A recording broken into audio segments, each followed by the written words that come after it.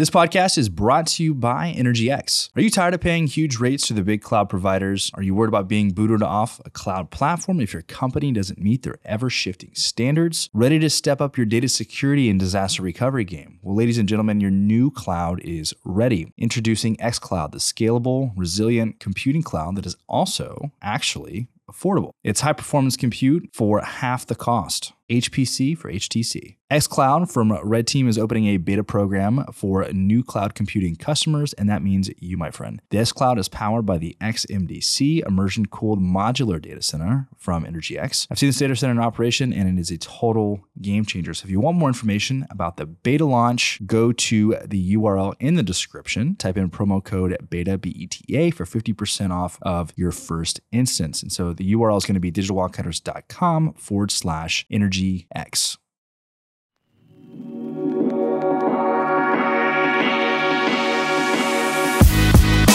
This is the Oil and Gas Startups Podcast, where we showcase emerging technology and the stories of industry founders, investors, and leaders with your hosts, Jake Corley and Colin McClelland.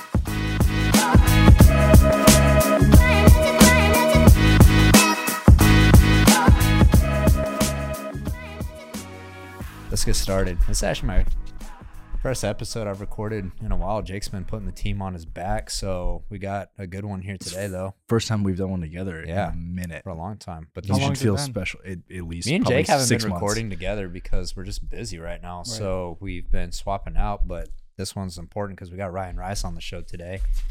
Ryan Rice, I can't mention any of the rude comments from the roast, but I mean, you're getting roasted for being the younger brother, the younger sibling of the Rice brothers. But you've been a longtime supporter of ours, one of our early investors in Digital Wildcatters, longtime friend.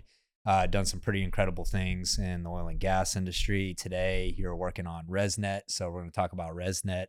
I'm glad that you're coming out of the closet and talking about Resnet. It took forever. We're gonna do the joke still with the roast coming out of the closet. Yeah.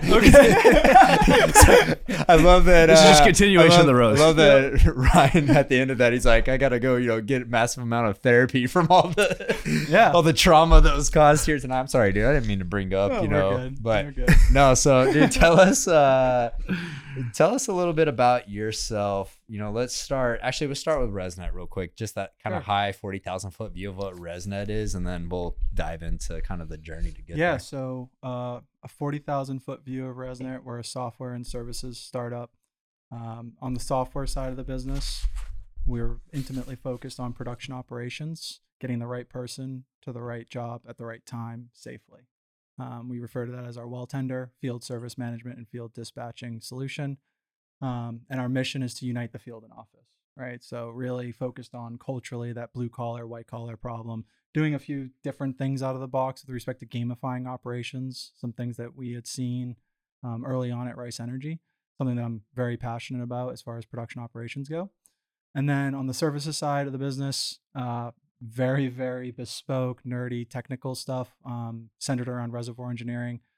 So we do what we call intelligent flow control, which are flowing well interference tests. So we play musical instruments with the wells to be able to understand well communication, how much are these wells talking in the subsurface that influences our well spacing, our asset development program. And so we'll help operators conduct these advanced well testing campaigns. Yeah. So is that more kind of like a consulting based, service based model with that part of the company? Okay. And like any bootstrap startup, something that we're very skilled at, something that we're really good at, so we can help kind of subsidize our burn with respect to cash flow is cash flow. Actually, let's talk about it right now because, there's been a pretty big shakeup in tech in VC. And I can tell you from raising capital for Digital Wildcatters, part of our revenue, it's not subscription-based revenue, and people look down on that. Like, oh, well, service-based. For me, I'm like, cash flow is cash flow. However you can make cash. And now the VCs had this, and tech has had this correction in the market. Now people are like, oh, hey, any money is good. And so, I think that this is a great way to build a business. It's like, hey, if we can offset some of our burn by doing the things that we're good at, while simultaneously building the product, building relationships, things of this nature. I mean, that's the way to go. And I mean, you've self-funded this company all yourself, right? Yes, sir. Yeah. So you're pretty sensitive to, what the burn rate is. The consulting side too, like, and the other thing that people forget about is that a big reason that this was part of kind of the model in software is that gives you that tight feedback loop with your customer so that you can continue to develop more apps or build out your existing application. Yeah. Not just the cash flow. At the end of the day, I have my opinions with respect to what the industry might need or is lacking. But at the end of the day, we have to work with these engineers. We have to work with these companies to truly understand, where are the pain points and where could we be doing better. So rather than just being in my basement coding, with our developers, what I think the solution should be, just getting ourselves out there, working, doing some consulting work, and really building relationships, understanding where some of these problems truly lie. Yeah. Let's dive or roll back a little bit and talk about your journey. Going through Rice Energy. You went to school for petroleum engineering, right? Yep, petroleum engineering. Legend has it your dad just said you're going to be a petroleum engineer. You're going to be a geologist. Is this how it really was it masterfully planned like this? No. Okay. I mean, kind of like I think because it's a great story, but I was like, how much truth is there? I think we pretend that's the truth, but in all honesty, it's kind of like the roast. It was just brothers getting one another's backs in terms of figuring out our swim lane, our technical discipline, where we can kind of add value to the family. Yeah. But I mean, there's a certain element of, well, you're going to go do this, and it does kind of clear up some of that anxiety I know kids in college have, like, what am I going to do? And having your parents so confidently say, like, this is where you want to be. It kind of helps remove some of that anxiety. But we were born and raised outside of Boston, Massachusetts, so knew nothing about oil and gas industry. We grew up in a place where it was demonized. Yeah. But which I think is so interesting, because I actually didn't know that until recently. I think it might have been the roast that I figured that out, and it's really interesting to me, just given Toby's position and commentary around natural gas and LNG and the terrible energy policy surrounding New England, and I'm like, oh, you guys are actually from there. Too, and so that added a different element. So we put in that zinger to Elizabeth Warren. Yeah, I don't know if you guys saw that. Which I love. Asterisk notes, and by the way, our mom lives in New England, paying absurd prices for propane every year, which is a 30% higher emissions. But yeah. So, and your dad was finance, right? Was he private equity? Is that? He was working for BlackRock. He'd worked for State Street Research prior to that, much more like on the hedge fund side. Yeah. Went over, kind of managed BlackRock's mutual fund in oil and gas, but one day he got the itch, start his own oil and gas company. Sent Toby down to Texas, started roughnecking. Eventually the opportunity came. He moved up to Pittsburgh. I actually moved in with Toby at that time. So, I just got out of high school and I was running up in Maine. And then I got injured and I was no longer going to be able to run. And that was kind of my life to that point. We're very obsessed. Like collegiate running? Yep. Like cross country kind of stuff? Yeah. Cross country, long distance, track. Got injured. Makes sense. You got the body type for it. I see it now. Yeah. So got injured, couldn't do it. And then really for me, it was like a, quarter life crisis. Like, oh, I lost my passion. I don't know what I want to do. Toby just moved to Pittsburgh. And I was like, well, this is better than hanging out at my mom's house working at the grocery store. So moved to Pittsburgh, worked out in the field, lived with Toby when I wasn't out on location, did roustabout, worked on the rig floor for a while. And this is at Rice. Yeah, this was right when Toby was like getting things off the ground. So between leasing, helping him learn what that was, it made no sense to me as a 17, 18-year-old. Yeah. But then eventually just working out in the field, getting, my hands dirty and seeing this whole other aspect to life that I had no experience growing up in Massachusetts. Yeah. Right? We just thought that the lights turned on however they did. That's actually that's what I talk about all the time. People in oil and gas have this angst towards people that have low energy IQ, but I'm like, think about a kid that grows up in the Northeast, like in New York. They don't have any exposure to energy or oil and gas. They think electricity comes out of the wall. It's like, you can't blame them for not knowing. We just didn't know. We weren't educated. Yeah. But long story short, after 2 years of living in a trailer with my brother Derek at that time, drilling our X-Man wells, our Hulk wells at that time, I realized really quick I'm never going to have a girlfriend living in a trailer in Greene County, Pennsylvania, middle of nowhere. And so finally I was like, well, I want to be a petroleum engineer, right? I want to go to the next level. My brothers made it pretty easy for me. Like, you could either go to UT or A&M. I went to A&M on game day, saw 80,000 girls walking around in Daisy Dukes. Never seen Daisy Dukes before. Yeah. So I made a pretty easy choice decision for you. me. Loved my time at A&M. Worked for Chevron while I was at A&M. Did you go back to Rice after that? Or Yeah, I got kidnapped. Kidnapped. Family jokes, but not really. You know, I took a full-time job with Chevron because I learned what the other side of life could look like, not working for my brothers. Yeah. A little bit better work-life balance to some degree. And then I'll never forget, you know, Toby calls me up. He's like, when are you coming back up here? I was like, dude, I took a job with Chevron. Like, I haven't heard from you guys. You guys have been super busy and I got a pretty sweet gig there. And he was just like, he just hangs up the phone. I was like, that was weird. I didn't really think about it. But like 6 hours later, my brothers show up in Houston. And I'm like, what is happening? We're going out to dinner. We're going to talk. And so we go out. My girlfriend at that time, they break up with my girlfriend at the time for me. Brian break up for me. No, that's not an exaggeration. Like, long distance doesn't really work. Brian really needs to come back with us. So I had to cancel my offer with Chevron. 2 days later, moved up to Pittsburgh, and it was like just drinking from a frack pump at that point. Yeah. So That's so funny, man. I didn't know that. I didn't know that story. And, you know, for added context for anyone that's listening that's not aware, you know, Rice Energy goes on, sells to EQT a little under, was it 8 billion? Yeah, I think Rice Energy was around 8, and then Rice Midstream Partners. Okay. 2 or 3. Yeah. So, you know, awesome exit. Once they sold, is that when you did you leave at that point? When did you? I don't know when you started Resnet. Yeah. So then, 3 older brothers and myself, we came together. We founded Rice Investment Group. Took some of our earnings from Rice Energy days and redeployed that capital back into the energy space. Mm-hmm. You know, companies like Combo Curve. Oh, yeah, let's talk about the and portfolio. Colbor. Yeah, Colbor, Combo Curve, Umbrage. Yeah. A few upstream. Archaea.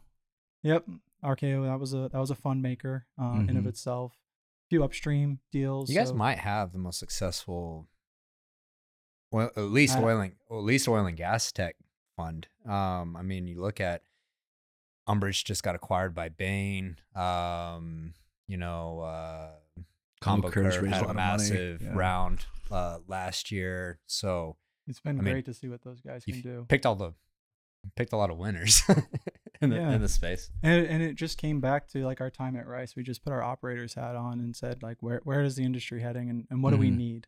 So Combo Curve was like a no-brainer. Having to be the guy working in Aries and ValNav and smashing my keyboard against the computer because I can't do anything. That was a no-brainer. I mean, that was a no-brainer. Yeah. We met Armand in this room for the first time, like when it was just him and Jeremy in a closet years ago. It was actually this room. This was our first podcast studio back in 2018. Really? And we're back. It's a weird fucking situation. But this was our whole office, actually. Anyways, Armand walks in here. And he's like, yeah, I've been following you guys. He's like, we're building something really cool. We're like, what are you building? He's like, I can't tell you. Like that verbatim. I'm like, okay, cool. What do you want to talk about? He's like, I just wanted to meet you guys. And I mean, Armand and Jeremy have become great friends ever since. You know, Armand just texted us this morning to congratulate us on the raise, and so it's been cool to see their journey. But amazing guys, amazing product, Yeah, they've absolutely crushed it. So y'all had Rig. Yep. You're on like Fund 2 now, huh? Yeah, we just started Fund 2 recently this year. We did Fund 1, and then 2020 came around, peak kind of pandemic, fully committed, fully deployed as far as our capital was concerned. And I really just had an itch to, pursue my passion with respect to building software, building technology, just like what I was doing at Rice, working with operators, getting back to it. So decided, to take the plunge, and Resnet was born in 2020, 2 months after negative oil. At that time thinking like, hey, maybe DNC might be slowing down a bit. We need to really focus on production, LOE. And so that was the idea then. And, as you guys can relate, I mean, every day you're learning something new, and the product, the vision is always evolving. And so it's been fun to just see, the baby evolve. That's what products and companies are living, breathing things, right? I mean, and that's, actually, I think that's what's so interesting. It's like, especially, just given the conversation of the winners that you picked, it's like, it's as much about picking the right founders and entrepreneurs, because 100%. things are going to change so much along the way, and you need to be able to pick up on those cues and Yep. pivot and iterate over time. And I didn't know that you started right after, negative oil. That was when we went full time, 2 weeks before. Lean in when everyone's running for the hills. It's funny because when we decided to go full time, we talked to a couple of investors, talked to some advertisers. Advertisers like, yeah, we'll advertise with you. Investors like, yeah, we'll invest, and then go full time. And then 2 weeks later, negative oil, and Perfect timing. Yeah, and it was like, oh, there is no money. You just like dig down, and I'm thankful for it now because it actually 100%. allowed us to knuckle down and focus on, hey, what is our thesis and what are we building? And so, sure, you went through kind of similar thing then. Yeah. And so, I remember the first time you told me about well tender. It was probably 2 years ago. First time we talked about it. And so let's talk about the well tender product a little bit, because if I'm not mistaken, it was named like kind of after Tinder, right? Like matchmaking. Tinder for the oil field. Tender. Swipe right, swipe one right, thing, swipe one left. thing I want to touch on this is like your attention to detail and branding and design. I mean, it doesn't go unnoticed by me, because we're really big about branding and design as well. And I always appreciate like those little things. And I know that you guys have a heavy gamification effort too throughout the platform, which we can talk about a little bit. But just wanted to tell you that like I always appreciate your branding around things and how you bring a creative element to the industry. So yeah, tell us what the original vision or thesis was for Well Tender and where it is today and what that product is. Yeah. So when we incorporated Resnet, ultimately the vision was, something around production as a service. So there's a lot of automation. You guys just had Kelvin here last week with Peter, also one of our portfolio companies. It's a great conversation. Yeah. I listened to it. It was great. I loved it. And we barely talked about Kelvin.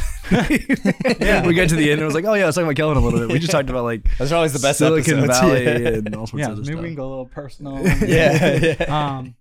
But yeah, we just met Kelvin. It was really opening my eyes to all the automation opportunities with artificial lift and midstream. And I knew as a reservoir engineer that, we have different SCADA systems, different connectors, and it would actually, to some degree, be a little bit difficult to scale out. So I started focusing on some of these more bespoke automation problems. And at that time, Resnet was, a platform on, through Kelvin, through which we could deploy some of these very bespoke automation algorithms.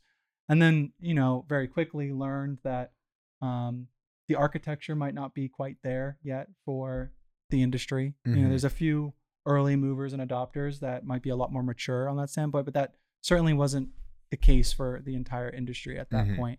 And I started to realize that what I was seeing as being a lot of the problems were similar problems that we had at Rice Energy, coming down to simple communication, simple work order management, project management. Just data, access to that data. And so it's funny, but you guys, and what was it, 2018, 2019, WellHub with the CRM? Yeah. I mean, yeah. At essence, we're similar, following in your footsteps there, because at its heart, what I started to learn was, man, what the industry needs is truly a customer relationship management platform. That's funny because Jake was on to the right idea. Yeah. I'd invested in WellHub and the idea was sound. It was just kind of early at that point. And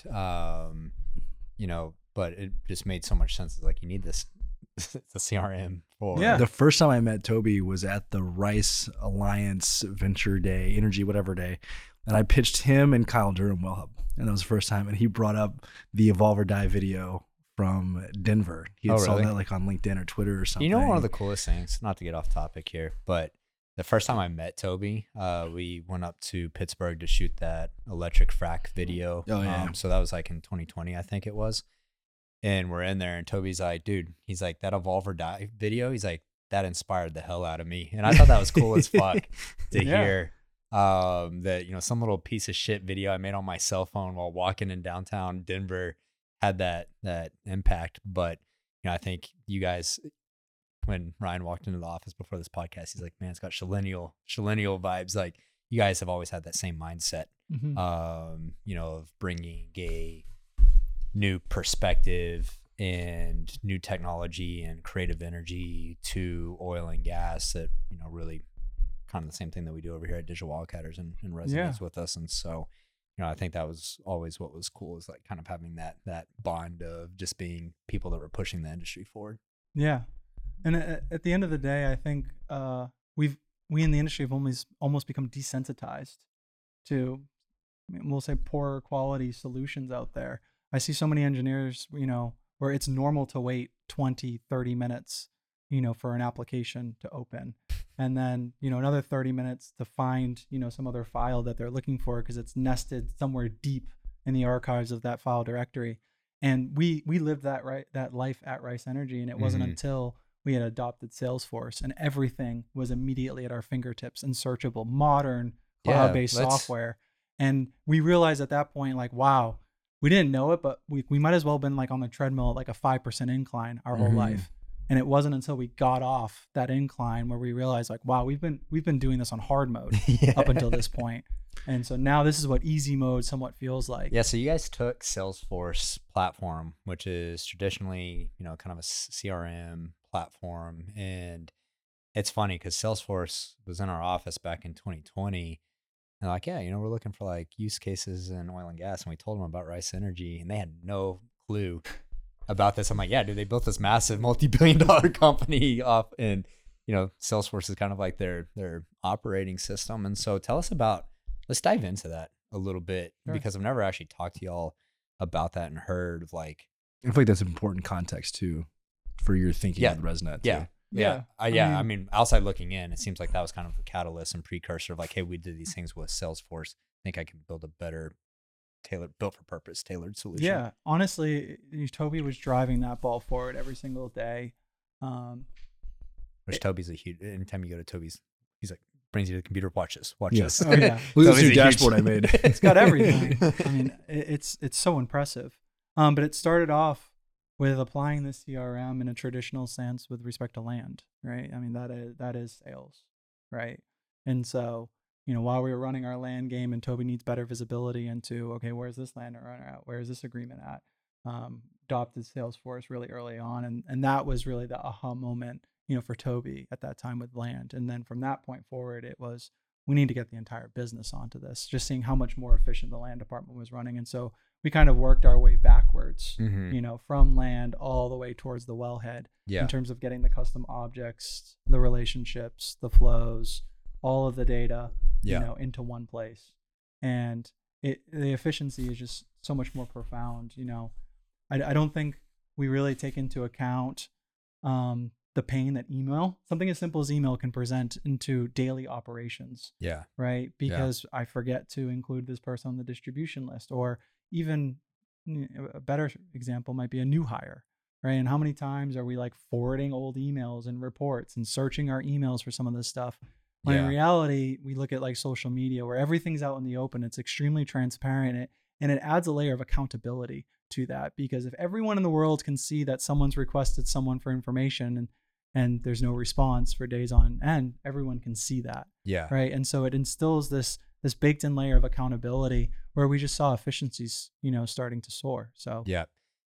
I mean, you look at it like Gmail or Outlook becomes a database in itself where you're trying to search and query things and forward it, and just the amount of time that you spend going back and forth in emails is bogging down employees we want to put everything into an Excel sheet, and sometimes we don't even know what the schema of that table should be, so it should be a little bit unstructured, but we don't really have like good solutions for the organization to work in those things where we're actively discovering.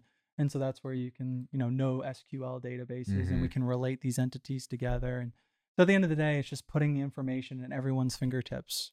Yeah. So everyone's on the same page, right? We're not going through emails. Well, this is what this said. I'm going through my WhatsApp text messages. Communication's huge. And to have that communication centralized in one place, I mean, the knowledge management, it's huge for the organization. I think you said the accountability too. I think what's so important. You see it for the operations, but from like a management perspective, all the KPIs that everybody owns, and then like rolls up to Toby's winning or not winning yet thing is so impressive. And it allows you to simplify the business once you actually start measuring all of these levers and knobs and gears turning. And then now we can actually simplify the world to Toby's quintessential winning dashboard, where you can see the entire company in one dashboard, and where are we rocking in, where we, need some work or improvements. Yeah. So yeah, no, it's super impressive operation. And Toby's now the CEO of EQT and taking that same mindset over there to drive efficiencies. And so,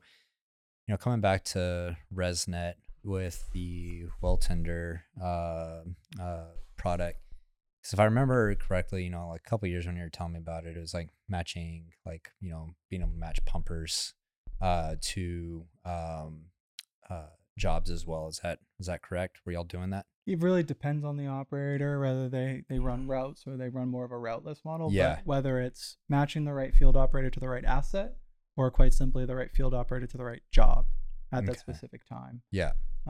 There's a lot of efficiencies to be made there. We still see a lot of, phone calls and text messages and things not executing as quite as they should or as we'd planned. Yeah. And so. Yeah. So if I'm a production engineer, say I'm a production engineer at Coterra. Okay. I don't know why I call that Coterra, but just that's where I want to work. And so I get on here, what does my user interface look like? Like, what do I have access to? What am I looking at on the screen? Well, so first it would probably depend on the specific flow, but as a production engineer, typically I'm going to be opening up my production dashboards. I'm going to be opening up my managed by exception surveillance, right? A day in the life of a production engineer for a lot of guys is I wake up in the morning, walk into a barn, I see a Mount Everest pile of hay, and I'm just every day diving into that pile looking for needles, right? And so if we could perhaps codify a magnet to suck those needles out, that was an analogy that VP of production at EQT actually gave me, and it's stuck with me ever since because it's exactly right. And so for production engineer, probably they'd want to go to their what we call our production surveillance and intelligence analytics, which has everything and anything related to production operations, from just daily production historian to the forecasts to the downtime to the accounting database to reserves, getting all that information in one place. So that way the production engineer can make the best decision possible. Right? Is this well actually having a problem today, or perhaps our forecast was just way too overly optimistic and the well indeed does not have a problem. It's just a delta from our forecast. Yeah. So they'll have a bunch of analytics, and then that's where ultimately I'm trying to provide engineers what I call a 4D experience, right? We want one place where we can connect all your data. No more context switching, no more 15 different tabs and windows open, everything within 2 or 3 clicks from your fingertips. This goes against John's ethos in the office with his million tabs. We were, before the podcast, someone on our team, John, was showing us something, and if you look at his computer, he's got literally like 30 or 40 tabs open. I'm like, that fucking drives me. He somehow knows where everything's at. And he knows, you have something to like, the system works for him, but consolidating that all into all one data, platform. And then the second D, our dashboards, we want to visualize all of our data, and we want to be able to put all of that in one place. So not only can, drilling and completion see how are we trending for the year, but production operations also has access to that information. And in the event that drilling or completions is impacting, a well. That's actually, that's an interesting point, because, I talk about what we're building with Collide. There's 2 huge problems in the industry. First one is knowledge transfer and retention. And the second one is recruiting. But if you talk about that knowledge transfer, I always talk about it like you can look at it on a micro scale within an E&P. Drilling doesn't know what production's doing. Production doesn't know what completions is doing. So there's this knowledge transfer issue within E&Ps. And then if you zoom out to the entire oil and gas industry, upstream doesn't know what downstream does. Downstream doesn't know what upstream does. And then go out to a broader view of energy. Geothermal has a need for a lot of expertise from oil and gas. Oil and gas is trying to see what's happening over in geothermal. But, I've always seen this problem, even out in the field, of just this miscommunication and transfer of knowledge between drilling, completions, and production. And it's just, in my opinion, it's just an issue of transparency. 100%. You're exactly right. As far as what I've seen in the industry. And so we get those dashboards. Everyone in the business can understand, are we winning? To Toby's point. The third D is dialogue. So like when I look at, and I'm just being honest, right? When I look at a landscape of operators, I think a lot of operators, for the most part, they're always going to be cleaning their data. That's never going to stop. But pretty good data. Understand where things are and, where they go. Dashboards. There's some great talent out in the market right now. So we see some some great analytics coming from companies. I don't see too many organizations that have too many, pain points there. But where I think the world gets very, very small very quickly is where you have organizations that have good to great data, good to great dashboards infused with dialogue at the end of the day. And dialogue and communication ultimately is how stuff gets done. And that's where ultimately dialogue is more disparate than anything in these organizations. People are talking in siloed email threads. People are talking in siloed Teams channels, DMs, WhatsApp out in the field, text messages. And at the end of the day, your VP of ops might just be like, what is going on today? Why were we 2 hours behind, on this schedule over here? And he can't see in WhatsApp text messages that his guys are on it, right? Like they're doing exactly what they need to be doing, but it's due to that lack of transparency. It's an hour or two every single day wondering like, I wonder if we're actually doing what we said we were going to do. Well, now we can check because all of that dialogue is in one place. Yeah. I mean, it's funny how much that is part of the thesis for us across the entire industry is just like conversations happen in silos and it's not indexed. It's not searchable. You have no transparency into it. And so I think I've studied Jeff Bezos a lot in their memo system that they use at Amazon because as our company scales, I found that communication is a critical component of running a business. And it's like, how can you keep that level of transparency and communication as you add people to your team and you scale your business? And it's not a trivial thing. And so it's like, I've studied how Jeff Bezos did that at Amazon because I think they've done a really good job of it. And then it's like, okay, from a technical perspective, like even here, we use Slack, we use email a little bit, mostly like external facing. And then we have text messages, we have Notion, we have ClickUp. And so it's like all of a sudden communication can start happening in many different places. Yes. And then I'm like, hey, where did Jake send me that? You send that to me on text, email, Slack, even, someone the other day is like, hey, I just sent it to you. And I'm like, I open up Slack, it's not there. I'm like, what'd you send it on? Like I texted it to you. And I'm like, it's fucking annoying at minimum, right? And it goes back to the whole, like, these are like microseconds and minutes that we're just shaving off over the course of an entire day that in bulk add up to be a significant amount of time. Yeah. But they're so minor, so discrete that, it's very difficult to see that concrete change unless we look at it over a long enough period. And it goes back to the analogy, right? We were walking on that treadmill at a 5% incline. We didn't even know it until we got off that treadmill. Yeah. Yeah. It's, you don't know until you actually know, right? And you're able to see it. And so, actually, I'm not going to use this analogy because it's not a great analogy, but it's related to fat people and treadmills. But I was saying, like, people don't know how much like better they would feel if like they actually, like if you could actually put them in a zero gravity environment to like, hey, this is how you would feel if you shed 100 pounds. Like, don't your joints feel so much better when you walk? But it's like, you don't know until until you're there. So sorry to veer that off, but I just had that thought come up. But yeah, so, for you, you've got this badass, production product that's aimed at really being the central platform and connecting all of these data sources and technologies. And then got this very technical reservoir engineering well testing product. And so tell us a little bit about that and like try to keep it fucking dumbed down for someone that's not a reservoir engineer. Yeah. Like me. So, well spacing, parent-child wells, right? We drilled a unit 4 years ago and now we're coming in and infilling. Usually we've seen huge degradation to those child wells, right? There's depletion. Some of those wells have sucked, the oil out. Yeah. And then there's, low pressure zones, so we don't get as good of a frac. And so those child wells can be quite detrimental. Yeah. With respect to your type curve. You have communication between zones. So there's a lot of these things that are very, very difficult for us to analyze and for us to optimize. And so it can be quite expensive when we're testing these things out. And the story that I kind of tell around how intelligent flow control was born was, just took Rice Energy public. Toby's on CNBC telling to the street, we're going to use these dollars to support our near-term drilling campaign in the Marcellus. Being the degenerate landman that he is, takes a lot of those dollars and shoves them right into the Utica. And so we kind of had bet the company on the Utica. We drill our first well, the Bigfoot 9H. It comes online at 42 million a day, 200-foot flare, just burning a hole in the sky. Before ESG. Before, ESG wasn't a thing. This is 2014, okay? And my brothers come up to me and they're like, "Hey, Ryan, so what do you think our well spacing is going to be?"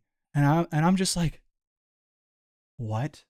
Like there isn't a formula or an Excel thing. I can just punch these numbers in and boom, out pops like, "Oh, you guys need to be drilling at 1,200 or 1,000-foot well spacing." No, like we need to use data and we need to test this out. And so I had to explain to him at that time, like unlike the Marcellus where, I'm mining all of our offset peers' information and I'm analyzing that so that we don't have to spend those dollars on science. We can take those lessons learned and apply them to our own asset development program.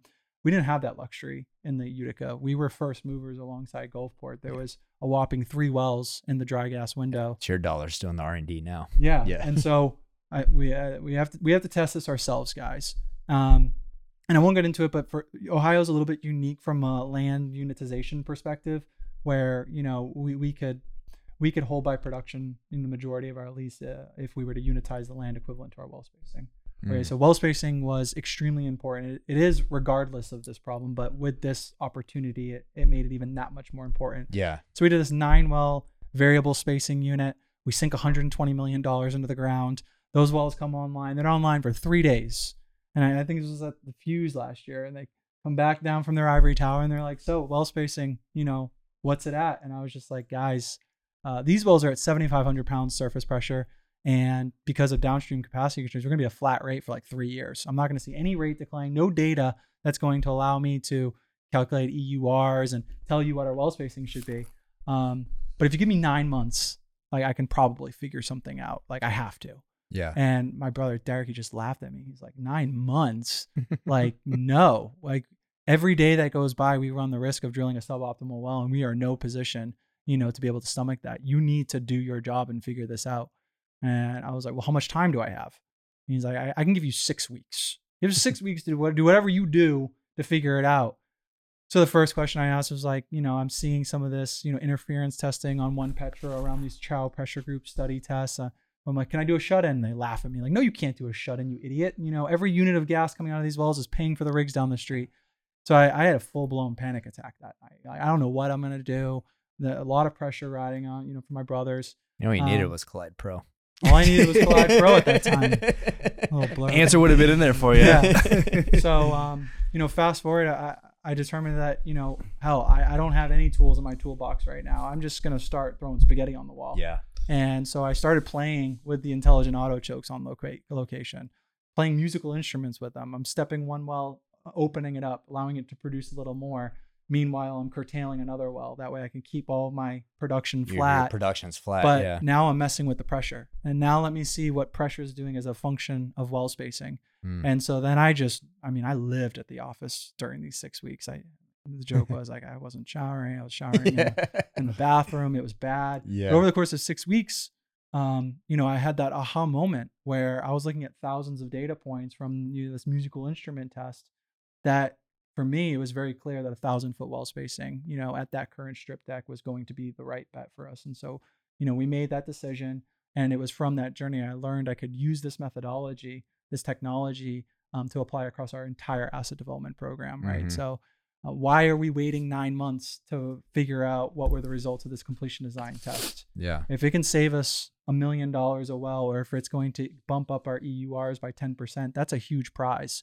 And so instead of waiting 9 months, we want to accelerate that down to a 4 to 6 week period. That way I can apply those decisions, changes on the next well. And so our learning curve quickly accelerated as a function of this very bespoke, technical reservoir work that we were doing on each and every single one of our wells. The industry has burned so much capital on trying to figure out well spacing that it's imperative that you get good data and information so that you can apply it to the next wells. I got the name Frac Slap from this whole frac hit issue. I don't know if you know that or not, but I didn't. This reporter for JPT, he was at some SPE event and he tweeted that there was a reservoir engineer up there and he said there's really a spectrum to frac hits. He said you had frac slaps, frac punches, and frac kicks. I was like, dude, Frax Labs, I fucking love that. That became my name. So whoever that reservoir engineer is out there, I don't remember who it was, but there's someone out there that yeah, some branding rights too. I'm already trademarked and copyrighted, so it's already mine. And if you search Frax Lab and Collide Pro, you're just going to find you repeatedly. So we'll never find the true source. Yeah. So, no, that's super interesting, man. I'm actually glad that you gave us some insight to that because I had no idea that was kind of the genesis of how you figured out that service and that Just learn by technology. doing And it. so that's how you learn anything, right? It's just by doing it. And so for you, what's the future look like for Resnet? Obviously the last couple of years, you've really been building out the product. You're starting to take it to market now. Mm-hmm. What's the sentiment and the response to well tender and the production side of the platform? I mean, are you finding that these companies are more easily adopting stuff like this? Like, are they picking up the idea of what you're putting out there? That's a great question. I think in terms of reception, people are definitely open-minded, right? But when it comes down to the brass tacks, change management, I was going to say for like something like this, like you're so deeply rooted into their processes, right? That it's just very high barrier, high friction, because I mean, there's significant cost to instilling something where you're like, hey, I want to be your central platform, which I think it's a sucks when you're building that, but it's also like the high barrier shit is like also where the opportunity is. Challenge. Where the opportunity is too, because high barrier means that it's hard to compete better with, moat. and so better moat, and so that's something I didn't think about until I asked that question. But it's definitely a tough dynamic, but it's a double-edged sword. But you think the companies are, they're open-minded to new ways of doing things? Yeah. I mean, they definitely are. I think consolidation is definitely kind of top of mind for everyone. So I think, like, if you were to ask me today, I think people are a little bit more cautious to adopt technology. I think this comes down whether it's, in job insecurity or where am I going to be in 2 years. So, it feels like maybe there's like a press pause right now on adopting new technologies to some degree, especially anything, that might be a high barrier. Yeah. And so this is where it comes back to the services, right? I'll try to start small, right? Shrink the territory, find a specific use case where even on a consulting basis, we can help you guys. Yeah. Build that relationship, because this is just something that I'm very passionate about. Yeah. And valuable. And so you start building a relationship there. Yeah. And it's like the tiny industry, right? You're going to run into each other, for the next 20, 30 years. And so much more focused on the relationship, kind of keeping that 10, 20-year vision in mind. Yeah. Seeing where we can be helpful. And then it's really just an evolution from that point forward. Right? We don't try to boil the ocean day one with getting all the users onto it. I treat it much like, I'd learned, from Toby and my brothers with respect to change management. Let's focus on one team, one department. Let's focus on these specific use cases and problems. And once we have success, then slowly expanding out to other departments. Yeah. Are you presenting at Energy Tech Night next year? I can. You should. Pick a city. We got a lot of them. We'll let you have. We usually pick by committee, but you guys tell me where, and I'll be there. You want to do Midland? I can do Midland. We got Midland, Houston, Oklahoma City, Denver. Is there anybody left in Midland, or do they all get acquired at this point? We were talking about this on BDE yesterday. Like Kirk's like he's like, what's the urge? What's the rush for all these acquisitions? It's like, dude, this industry is a follow-on industry. It's like one acquisition happens and everyone's like, oh shit, we got to make an acquisition too. A little bit, yeah. But yeah, no, I think we're gonna do Calgary too. It's not official, but oh, nice. Calgary would be. And Fort Worth is getting added if you didn't know that. Oh, yeah, I can do Fort Worth. Taking this shit fucking all going over everywhere. the place. And then just moved to Dallas, so that wouldn't be too far. That's a short drive for you. Then. Yeah, an hour, 45 minutes. Are you in Dallas? No, like north, basically in Oklahoma. Okay. In Frisco. Okay. South Oklahoma City. Yeah. I was in Frisco like 2 weeks ago. Oh, really? Yeah, picking up a smoker. Oh, I didn't know that. Yeah, for the ranch. We got a ranch up there. Oh. You should come out, shoot some guns. Oh, I would love that, man. Let's do it. Show you my gator hunt. Yeah. We gotta do that sometime. I was in Austin last week, and it's like a group of 30 people, really successful tech entrepreneurs, big YouTubers, but one of them, he's this tech entrepreneur, and he sold a couple of his companies and he moved south of Atlanta. And his new thing, it's kind of a passion project. It's his coding boot camp. And he bought 50 acre ranch south of Atlanta. And it's a 2-week boot camp for all the people that take his course. And you come out there and like you wake up in the morning, you do push-ups, code for a couple hours, you go out, you shoot guns, and his whole thing that he's doing is he wants to make the most based programmers in the world and like kind of like fight Silicon Valley tech. I was like, dude, this is fucking amazing. That's unique. I've never heard of that before. Dude, he's a very unique person. Like after he sold his company, he moved to South Korea to become a movie star. He was like in these commercials. And That's like, interesting. yeah, and then pivot, and then moved back to the US, and now he's doing this. And so that's what we should do. That post this, go out in the range, shoot guns, develop stuff. So, but no, man, super interesting stuff that you've been working on. We're gonna get you at Energy Tech Night. You won Fuse last year. Took home the. You're gonna do that next year? Ship. Fuse. The startup competition. Oh, I don't think we're gonna do Fuse at all. Oh no. No. Damn. Yeah, you just made this awkward. You just had to break that news. This is breaking news right now. Breaking news. Yeah, guys, I don't think we're going to do Fuse next year. I mean, we can talk about it if you want, but no, we're like Energy Tech Night. That's where it's at. That's where it's at, man. Just true product market fit there. So much value created there. So we're going to go in on, for anything energy tech, we're going to put that through. Lessons Energy Tech learned, Night. evolving. Lessons learned, evolving, man. Yeah. Focus on Clyde too. Yeah. Mm-hmm. You know, with Clyde coming out, that's where a lot of our time and attention's going towards. So, you don't have a chance to win Fuse again. So sorry about that. You're the only winner ever. So that's pretty. You're pretty much having an NFT as your trophy. A physical NFT, the trophy. Yeah, 100%. The 101. Yeah, but anyways, you just had a kid. Yeah. Yep. Little baby girl. Will be 6 months. Already? Yeah, in a week or two. Damn, that's crazy. Yep. So time flies. That's been amazing. Yeah. I mean, yeah, adds on to the plate of building a startup too. Is, I mean, how can trying to be you a dad? think more in Yeah. hard mode? Yeah. So we don't do things on easy mode around here, man. Just pure hard mode. So, for anyone that's listening to this, who are you trying to, what's your ask? You trying to talk to production engineers, talk to reservoir engineers. I mean, what's your ask? My ask would probably just be like, trying to build relationships with people, specifically with production, operations engineers, reservoir engineers. Try to understand, where do you guys have problems and where do you see the market heading in 2 years?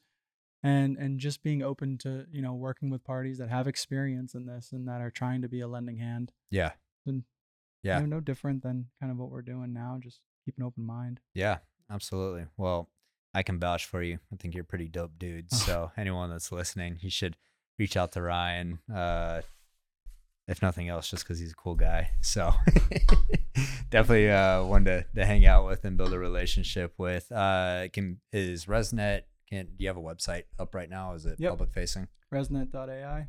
Cool. Resnet.ai. Gamification stuff on there. Cool. Yeah. Let's talk about that real quick before we get off, because I forgot about that point. The gamification that y'all built on the platform, you actually have dedicated people on the team that are thinking about the gamification. Sorry to kind of loop this in at the end, but I forgot about this. Let's talk about that real quick. Like, what are y'all doing? That's a great question. So the insight actually came again from Rice Energy, just like all of our insights and everything that we're passionate about.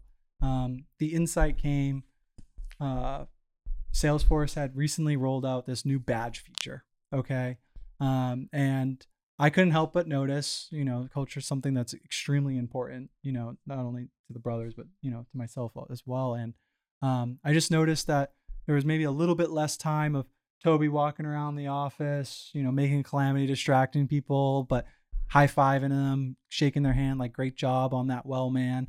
There was a little bit less of that. And now I saw just a lot more badges being awarded on Salesforce. And my initial reaction to that was, that's not a good change, right? Let's not take the people aspect out of it, Toby. And I wanted to talk to Toby. I was like, hey man, I don't know how you feel about this, and we got into it and he was very, very firm. Like, no, I think I'm not going to stop doing this right now. I've just been a little bit more focused on this, but that recognition on the Facebook feed for everyone to see, and to see everything that one person's got. I think it's going to work. And I was like, I don't know, man. I'm a little bit bearish on it. But we had just made this acquisition of Vantage. And again, Toby's on CNBC making these promises. And, we were going to be able to absorb all of Vantage's assets with theoretically no new hires, right? Just totally synergistic. And I'm looking at the data, and I'm looking at the daily ops, and I'm just doing some back of the envelope math. Like, hey, we have on average 8 work orders per, site per day. And we only have 55 guys out in the field. We just acquired, another 100 sites out of thin air. I don't think this is physically possible for us to get these guys. And so I'm doing everything nerdy, technical, coding out better forms, better flows, better loading. Nothing's moving the needle, as you would probably imagine, right? Because my code's not going to get that wrench turn, moved any faster. Yeah. But what I started to notice was over the course of about 12 weeks, I saw about a 40% increase in the work order efficiency of like our top 20 field operators. And so I call up my main guys, Kenny G. I'm like, Kenny G, what is going on, dude? I'm looking at these numbers. You're absolutely killing it, dude. You got to let me know what your secret. Are you juicing? Like, because we got to juice the rest of the field to get these type of results. And he just starts laughing at me. And I'm just like, why are you laughing at me? And he's just like, I think it's those stupid badges that you and your brothers keep making every night, And I was like, what? Because like right now, I was like, God. It's like, damn it, Toby. He always knows. And so I was just like, what? He's like, no, seriously, man. You see, I used to wake up in the morning and I'd look at this long laundry list of shit I got to do in Salesforce and I get it done, right? But now I go to Chad's profile page and I just look at the last badge that like you gave him.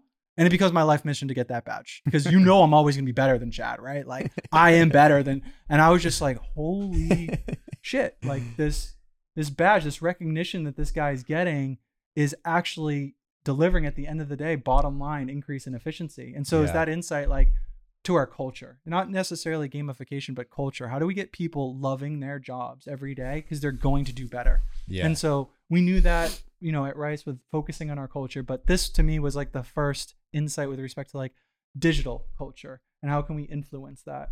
And so I met our head of product experience. Her name's Erin Fair. She's an adjunct professor right now. She's dedicated her career to gamification, but behavioral social psychology. How can we influence, processes in the right way to yield better results? Mm-hmm. And so she opened my mind to there's an actual science to gamification. And I say that now like, wow, I sound like an idiot because there's video games out there that they study this and Facebook and things like that. But she turned me on to, the classic Octalysis framework that goes through the 8 core drivers, right? And, in everyday talk, we might talk about different personalities, right? Different cultures. And in gamification, layman speak, that comes down to different player archetypes. Yeah. Right. And so whether it's your personality or your player archetype, and how can we figure out, what drives you? Yeah. Are you more influenced by social influence, what your peers are doing? Or are you more, motivated by, being an executioner, being someone that's actually just delivering results day over day? Or are you more of an explorer, right? You're constantly in this data discovery mode and thinking of things and finding new things. And so it's focusing on actually respecting that core architectural framework and implementing that digitally into the platform in ways that I think we think we could replicate, but at the end of the day, very difficult to replicate. So turning day into like Call of Duty. So here's the challenge, the daily and the weekly challenge. So if you have bespoke data initiatives where, I need to know if there's a casing hanger on this wall because it might influence, the type of workover and type of equipment that we need for this upcoming workover. Well, I don't know if there's a casing hanger on this wall. Well, that's a problem in of itself, right? Why don't we just take a picture of the wellhead? But I don't want to ask my pumper just another thing for him to do. I know he's super busy, but if we can make a daily challenge, put a bounty out for it, take a selfie behind, of a piece of wellhead equipment and tag the equipment. Something very easy for these guys to do, but we're able to spread out these data collection initiatives over the course of a few months in a very consistent manner.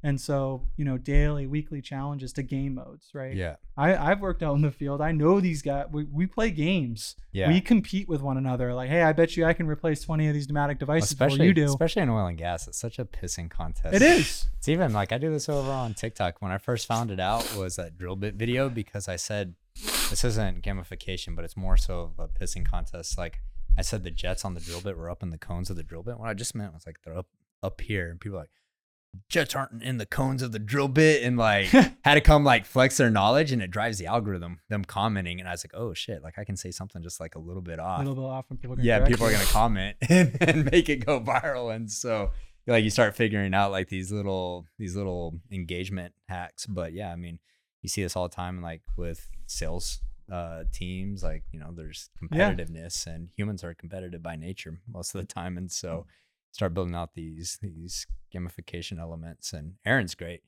First time I met Aaron, me and Ryan and Aaron all went and played at trivia at some dive bar. Oh yeah, in Houston. And actually, did we crush it? I think we won. I felt like we crushed it. Yeah, we definitely won.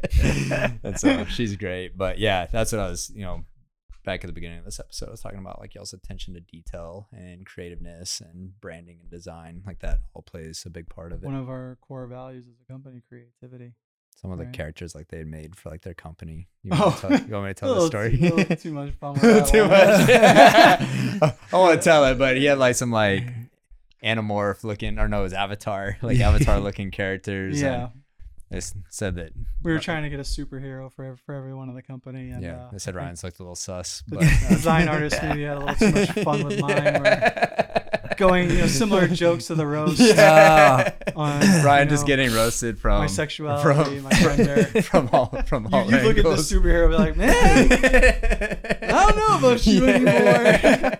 So we don't. That never saw the light of day. It's always these caricature artists and designers that'll roast you first. So no, that was funny though. But man, appreciate you coming on the show. I actually learned a lot about you today. Considering someone that I've known for a couple of years and considered to be a good friend, I've learned some details that I haven't learned. So, anyways, we'll put a link to Resnet in the show notes. If you need to find Ryan, where can they find you? You're on Twitter, LinkedIn. Yeah. Are you on LinkedIn? I've never seen you on LinkedIn. I'm not the best at the social media, man. Yeah, which is kind of weird. I could probably take a few notes from you guys, honestly. But we'll drop a link to your Twitter, and they can reach over to you on Twitter. So, dude, appreciate you being here. Thank you so much, guys. This was a lot of fun. It's been a blast, man. Yep. If you guys enjoyed this episode, please share it with a friend. Share it on LinkedIn. Share it on Twitter. Send it on email. I don't give a damn how you share it. Just share it with someone. We'll catch you next episode.